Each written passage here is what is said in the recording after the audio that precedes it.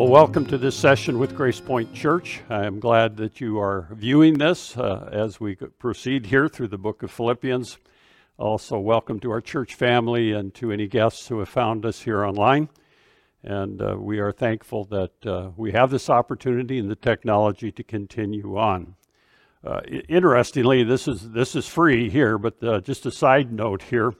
In Psalm 68, David writes that, "Blessed be the Lord who daily bears our burdens." And he goes on to say, "And the God who is our salvation." And David is very thankful for the deliverance he has experienced. And for us as believers in Jesus Christ in the church age, we are thankful for Jesus and the salvation he provides. I just wanted to make note of our last session. I referred to the three tenses of salvation. And I forgot to tell you that there was a button below with sermon notes. They're really not sermon notes, but it's a chart on the three tenses of salvation: justification, sanctification, glorification. And so if you would like a bigger overview of that chart is available if you go to last session's message, and you can click on that button and you will get a copy of that chart for you. So good. All right. I was at the grocery store, and I was looking in the juice section, and there was a bottle of blueberry pomegranate juice, blueberry pomegranate. And I've heard that antioxidants and all this stuff is supposed to be healthy for you, and so I need all the help I can get. So I picked up the bottle, looked at it, and said 100% juice, all natural. And unlike me, I was going to look at the ingredients, which I normally don't pay any attention to, but on the label there was a picture of ripe pomegranates and blueberries and just a beautiful picture of this fruit. And then I read the ingredients list, and here's the ingredient list on this bottle of juice. First of all, there's filtered water, pear juice concentrate, apple juice concentrate, grape juice concentrate. And I got to thinking, where are the blueberries? Where are the pomegranates? And finally I found them. They're down on the 6th and 7th on the list of 9 ingredients. And after a mysteriously unspecified natural flavors. And I understand by law that food ingredients are listed in descending order of weight. And that means the product that contains the greatest proportion of the first ingredient on the list and successively less farther down on the list of ingredients. So according to the list on that jug in my hand that I was holding, it was mostly water and mostly other kinds of juices with just enough blueberry and pomegranate flavor to add a little bit of flavor and a little bit of color. What I hadn't noticed on the bottom of the front label was a small and easy to miss words which said, "Flavored juice blend with other natural ingredients." Well, after all of the enticing photos and the clever labeling, really they were decoys to sell something that was diluted, which really wasn't a blueberry pomegranate product. It was convincingly disguised to look like something it wasn't. Well, needless to say, I didn't buy that. But later I was thinking, I left the store and thinking about what if I had ingredients printed on me? What if all of us had the ingredients of our life on a label printed on ourselves? Would Jesus be the main ingredient, in other words? If not, how far down the list would he be in the ingredients of your life? Would my label, would your label accurately represent the contents?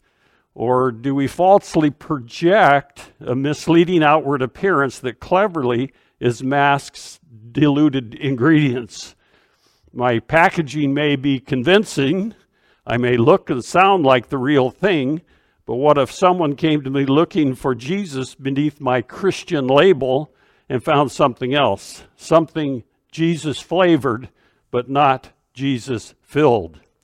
Well, if you take your copy of Scripture, turn to the book of Philippians, Philippians chapter 2. We're going to continue, and we're going to see the real deal here in chapter 2 of Philippians as we continue through our study through the book of Philippians. Remember, the Apostle Paul is imprisoned in Rome, And he is encouraging the people in Philippi, some 800 miles to the east, and thanking them for a gift he's received. And he's going on to encourage them and talk to them about how to live the Christian life. In other words, what does it mean to live the Christian life? And then chapter 2, he's talked a lot about a submissive mind, about humility, about thinking more of others than we think of ourselves. And humility really is essential to successful relationships, whether it's in our families, in our friendships, in our churches, in our communities. Humility is the thing that makes the intersecting gears of human personalities turn without grinding on each other. And of course, in this season, in this pandemic year, we've realized that through the crisis, there's times that crisis reveals our character. And our belief should always affect our behavior.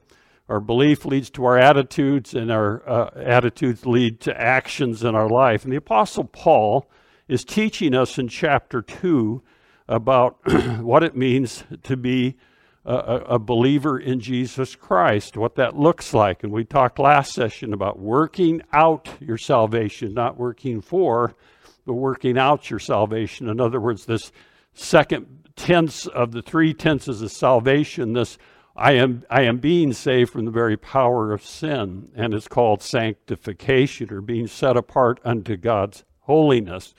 And so the question is are we running with joy? Are we living out our lives with joy? And joy comes from obedience as we obey what God's will is and what he's teaching us. In chapter 1, we saw the first imperative verb, or the first command in verse 27, where the Apostle Paul is encouraging the believers at Philippi, only conduct yourselves in a manner worthy of the gospel of Christ. And the idea is our conduct is a challenge to others to look at us and see if our ingredients are full of Christ or not. And our conduct says much about our lifestyle and about the idea of submission. Chapter 2 is really about submission. He talks about Jesus Christ and shows us how submitted that Jesus Christ and humble he was, even to the point of death on the cross. And so my purpose in preaching this message is that we would look at the marks of what it means to have a submissive mind or a submissive lifestyle. So if you take your copy of God's Word, chapter 2, and follow along as I read this in verse 19 through 30 of chapter 2. The Apostle Paul writes there, "But I hope in the Lord Jesus to send Timothy to you shortly, so that I also may be encouraged when I learn of your condition. For I have no one else of kindred spirit who will genuinely be concerned for your welfare.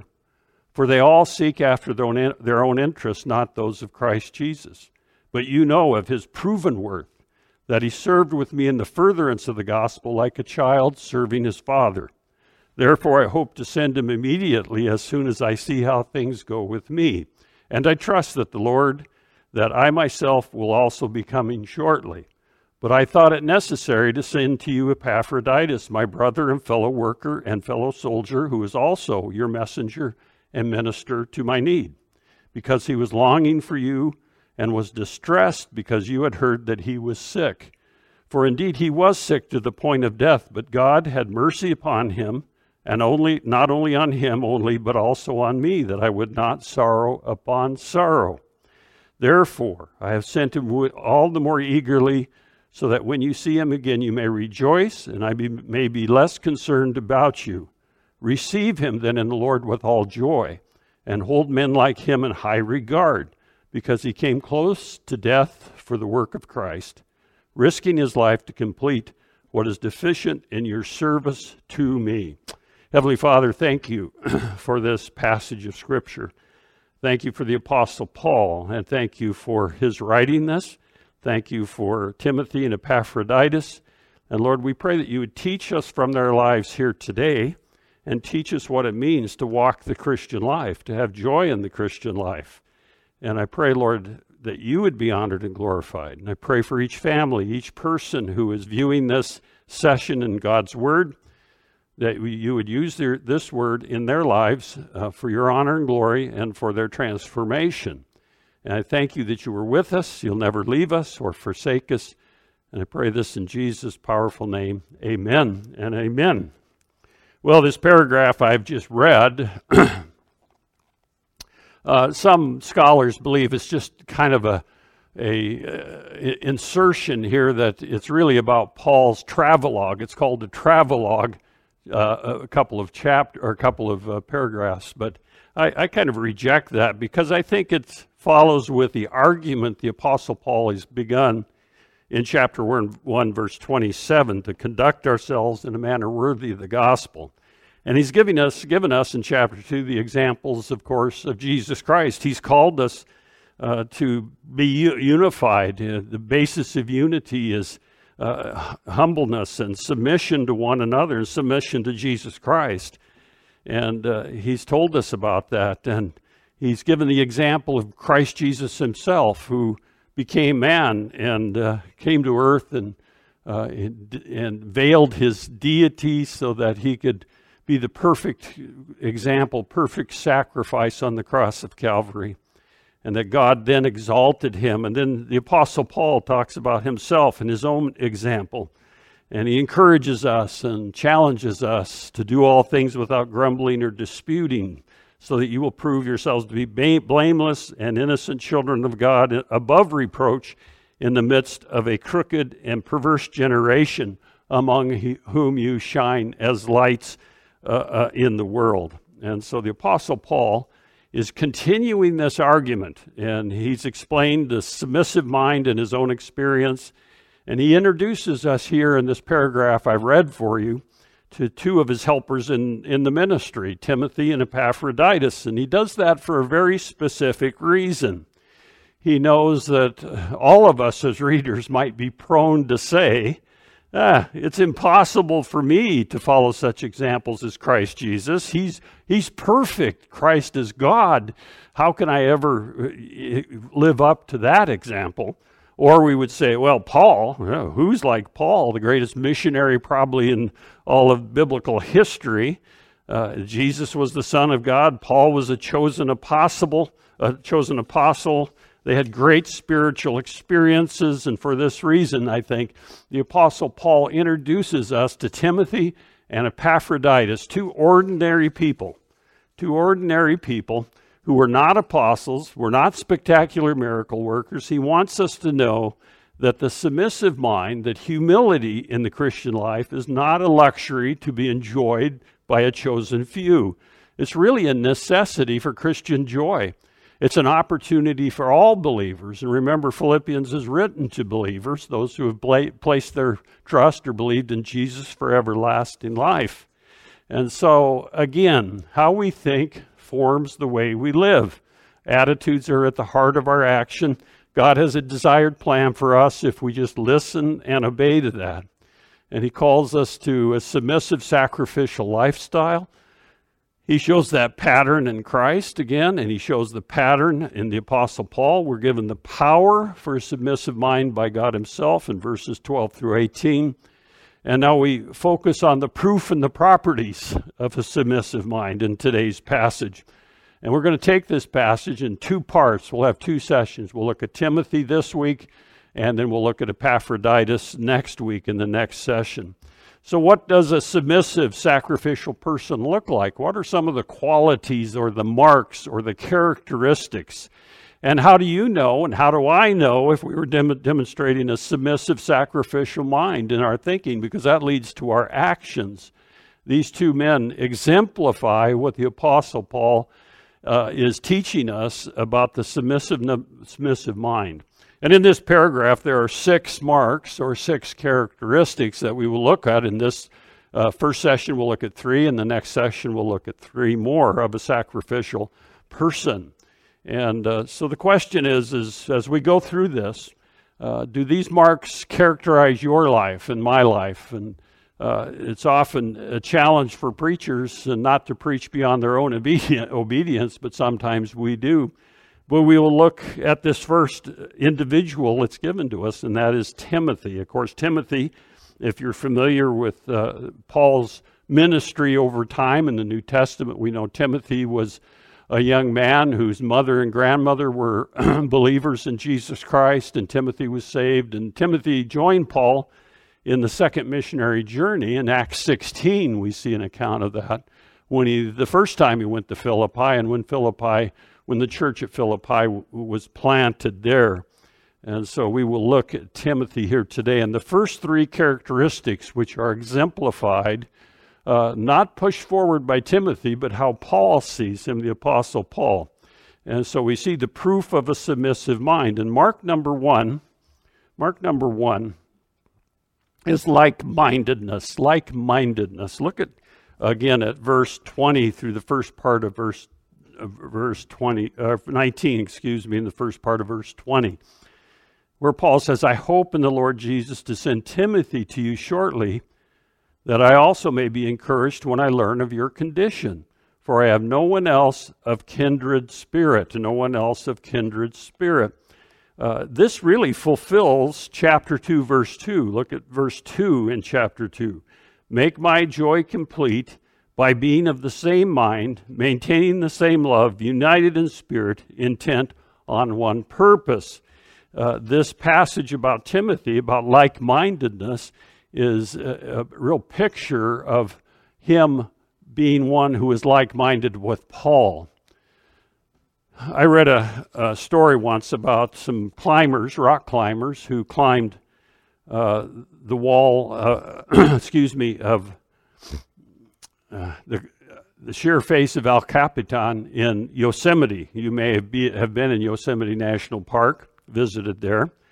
But back in 1989, there were two climbers that climbed scaled that 3,000 foot sheer vertical climb of the face of El Capitan. Their names were Mike Corbett and Mark Wellman.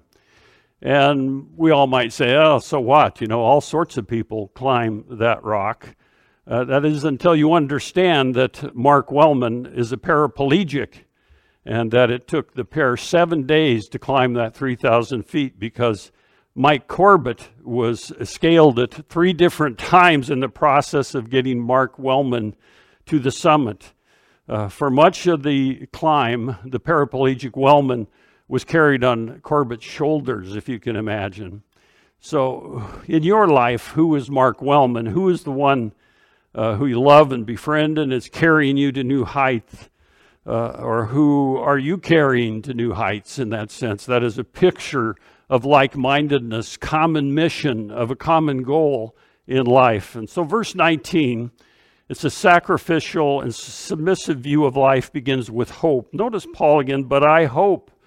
And he's not hoping in Timothy. He's not hoping in his own skill, in his own resources, but he hopes in verse 19 in the Lord Jesus Christ. And he's hoping that he can send Timothy to the church at Philippi.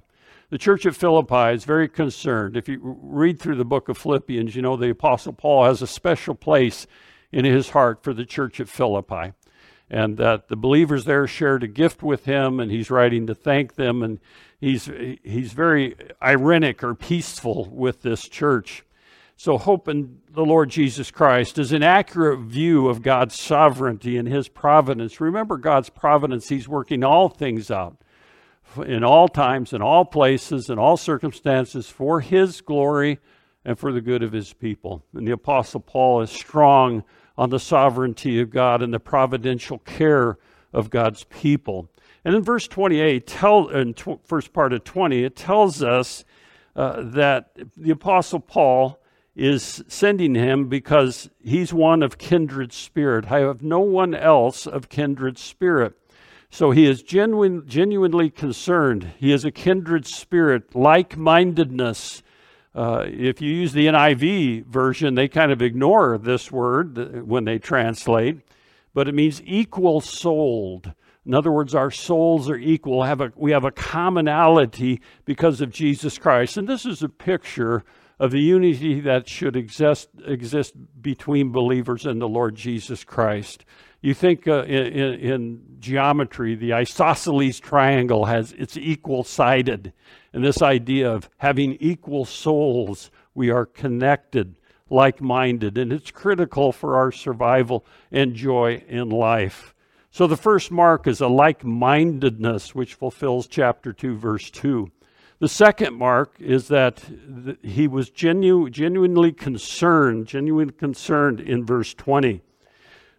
He says, "For I have no one else of kindred spirit who will be genuinely concerned for your welfare." The Apostle Paul says not everybody has that kind of concern. Now remember, early on in Philippians, there were some preaching the Word of God. They were Christians probably who were seeking to cause problems for the Apostle Paul in his imprisonment. But the Apostle Paul had no one else of that same equal souled that he could send to the Philippians while he was imprisoned in Rome. So he was genuinely concerned for them. And that fulfills chapter 2, verses 3 through 4. Go back there. "Do nothing from selfishness or empty conceit, but with humility of mind, regard one another as more important than yourselves. Do not merely look out for your own personal interests, but have also for the interests of others." And so they were genuinely concerned for others. It's a birthright for believers that because of our birth, our new nature will care, because the Holy Spirit indwells us, and we will care for our brothers and sisters in Christ. Of course, the little letter that the Apostle John wrote, called 1 John, is very instructive about that. Listen to a few select verses from 1 John. 1 John 3:1. "See how great a love the Father has bestowed upon us, that we would be called children of God, and such we are. For this reason the world does not know us, because it did not know him." 1 John 3:23 through 24. "This is his commandment, that we believe in the name of his Son, Jesus Christ, and love one another, just as he commanded us." Verse 24 of chapter 3. "The one who keeps his commandments abides in him, and he in him. We know by this that he abides in us, by the Spirit whom he has given us." It's a mark of genuine Christianity when we care for one another. 1 John 4:19 through 21. "We love because he first loved us. If someone says, 'I love God,' and hates his brother, he is a liar. For the one who does not love his brother whom he has seen cannot love God whom he has not seen." Verse 21. "And this commandment we have from him, the one who loves God shall love his brother also." And so that is the challenge. That is the mark of being genuinely concerned. We're like-minded with one another, then genuinely concerned for others. And it's a challenge, isn't it? Many churches struggle and with relationships. We abrade one another. There's difficulty, especially in this time. I remember the old saying that, to live with saints above, that will be glory. But here to live with saints below, that's another story. And that's the challenge, isn't it? Be genuinely concerned for one another. In verse 21, he tells us here, "For they all seek after their own interest and not those of Christ Jesus." He's speaking of other believers there in Rome who he has contact with. And there's none of them like to the same example of Timothy, who's like-minded, genuinely concerned for others. And so his interests match those of Jesus Christ. You know, much selfishness in our own life is hidden under a thin veneer of spirituality. And people often try to justify their lack of care or lack of love for one another on some kind of veneer of spirituality. And we don't want to be that way. Some of you have played the game of life, the actual Milton Bradley game. I don't know if it's still popular or not, but it's interesting to read the history of Milton Bradley's game, the game of life. It was hugely popular at one time, but it went through all sorts of variations, and it reflects the changing culture or the context of our culture, the values of our culture. In 1798, actually, before even Milton Bradley was born, the board game came from England to the U.S. and became popular, and it was called the New Game of Human Life. And it went like this: acquiring virtues sped you through the game, while vices slowed you down. Parents were encouraged to play this game with their children. The game's main point was life is a voyage and begins at birth and ends at death. God is at the helm. Fate is cruel. Your reward lies behind the grave. That was the blurb on the box. In 1860, some 60 years later, Milton Bradley invented a simple board game based on this called the checkered game of life. The good path included honesty and bravery. The difficult path included idleness and disgrace. Industry and perseverance led to wealth and success. Bradley described it as a highly moral game that encourages children to lead exemplary lives and entertains both young and old with a spirit of friendly competition. Well, go forward another 100 years. In 1960, the company released a commemorative edition called simply The Game of Life. It sold 35 million copies then. In this game, you earn money to buy furniture and have babies. Vices and virtues are non-existent in this game. The winner of the game is the one who, at the day of reckoning, makes the most money and retires to millionaire acres. I think that whole idea is still with us. In the 1990s, 30 years later, the game designers tried to make the game less about money. They emphasize good deeds like saving an endangered species or solving pollution problems. However, the only reward for those good deeds is cash. You can earn as much by winning at a reality TV show. And the 2011 version, another 30 years and not too far removed from us, players can attend school, travel, start a family, or whatever they want in the game. If they earn enough points, they can reward themselves with a sports car.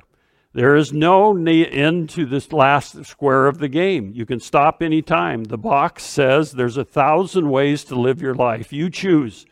Values are up for grabs. You get as many points for scuba diving as you do for donating a kidney, for instance. The description on the website says, do whatever it takes to retire in style with the most wealth at the end of the game. Nothing about virtues or values. So that is a description from the late 1700s to the present day of how one game has reflected our culture and society. So for believers in Jesus Christ who want to be like Timothy, or use Timothy as an example, they are like-minded in Christ. They are genuinely concerned for others. And then the third mark, the final mark here for Timothy, is servant-hearted. He is a servant at heart. And this fulfills chapter 2, verses 5 through 8. Look at those verses where it says, have this attitude in yourselves, which was also in Christ Jesus, who, although he existed in the form of God, did not regard equality with God a thing to be grasped, but he emptied himself, taking on the form of a bondservant, made in the likeness of men. Being found in appearance as a man, he humbled himself by becoming obedient to the point of death, even the death of a cross. You know, people talk about servanthood and being a servant, but we don't like it when we're treated like servants, do we? But there is a childlike obedience in verse 22. Look at verse 22. It says, but you know of his proven worth, Paul speaking of Timothy, that he served with me in the furtherance of the gospel like a child serving his father. Childlike obedience. In verse 12, we see that, so then, my beloved, just as you've always obeyed, not only in my presence only, but also much more in my absence, work out your salvation. So there's a childlike obedience in Timothy. And notice it doesn't say that he is a slave to Paul or serving Paul like a son, but serving the Lord Jesus Christ. And he hopes to send him there soon. I was at a conference in Spokane at a church building one time. And one of the sessions occurred, a breakout session in a classroom in that church building. And it was obviously a young children's classroom. And there was a poster on the bulletin board. And on that poster, there were some rules for the class. And it went like this. It said, don't talk while others are talking, singing, or praying. Number 2, keep hands and feet to ourselves. Number 3, no chewing gum. Number 4, always have a name tag and no switching tags. I thought that was pretty perceptive. Tells you something about the class. Number 5, one person talking at a time. Number 6, listen to the teacher. Number 7, must participate. Number 8, and here we're getting to where it really gets gritty, treat others the way we want to be treated. Number 9, be kind to each other. Number 10, forgive each other. I thought that was very succinct idea about everything we learned about Christianity. We really learned in kindergarten, if you will. And so in verse 22 through 24, servanthood, the hope of fellowship. Look at verse 23. Therefore, I hope to send him immediately as soon as I see how things go with me. This is an indicator. The Apostle Paul, remember, was under arrest, facing trial, and he didn't know at this time. His future was very uncertain, but he's trusting God for it. He could be martyred, which eventually he was, or he could be released from this imprisonment. And in verse 24, he trusts in God, and I trust in the Lord that I myself also will be coming shortly. So he's encouraging these believers at Philippi. He's going to send Timothy to represent him. And these marks of submission, this like-mindedness, genuine concern for others, servant-heartedness, the first 3 we see in this passage are marks of submission. You know, in this day and age, there's a book that's been written, The Era of the Narcissist. The Era of the Narcissist. And they make an illustration here, a point about our culture, about the day and age we live in right now. It goes like this. Of all the amazing features of the medieval cathedrals in Europe, one feature stands out as very strange in the modern mind. Some of you have traveled to Europe. You've seen the cathedrals of the great cities of Europe, that some of them took hundreds of years to build. But we have no idea who designed or built them. The architects and builders did not bother to sign their names on the cornerstones. People today might ask, why build the cathedral in Notre Dame if you can't take credit for it? No lasting fame, no immortalized human glory. We're perplexed by the humility of these forgotten artists who labored in obscurity. They do, and then they disappeared. This is not how we operate here in America or in the world in the 21st century, isn't it? All this humility and anonymity began to change with the Enlightenment. For example, Rousseau, the philosopher Rousseau, wrote his book Confessions in 1789, and he dedicated it to, quote, to me with the admiration I owe myself, unquote. That's his dedication in his book.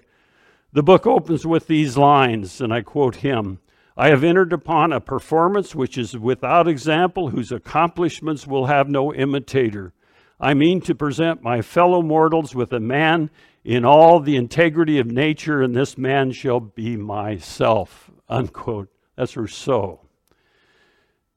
In contrast, the 4th century thinker Augustine, whose book was entitled Confessions, which Rousseau ripped off the title, gives all glory to God. In his opening line from the book of Psalms, great thou art and greatly to be praised. His focus is on Jesus Christ. As much as we might admire Augustine's humility, Rousseau's language sounds more familiar to us, isn't it? To me, with all admiration I owe myself, is a dedication that would look right at home today on social media, wouldn't it?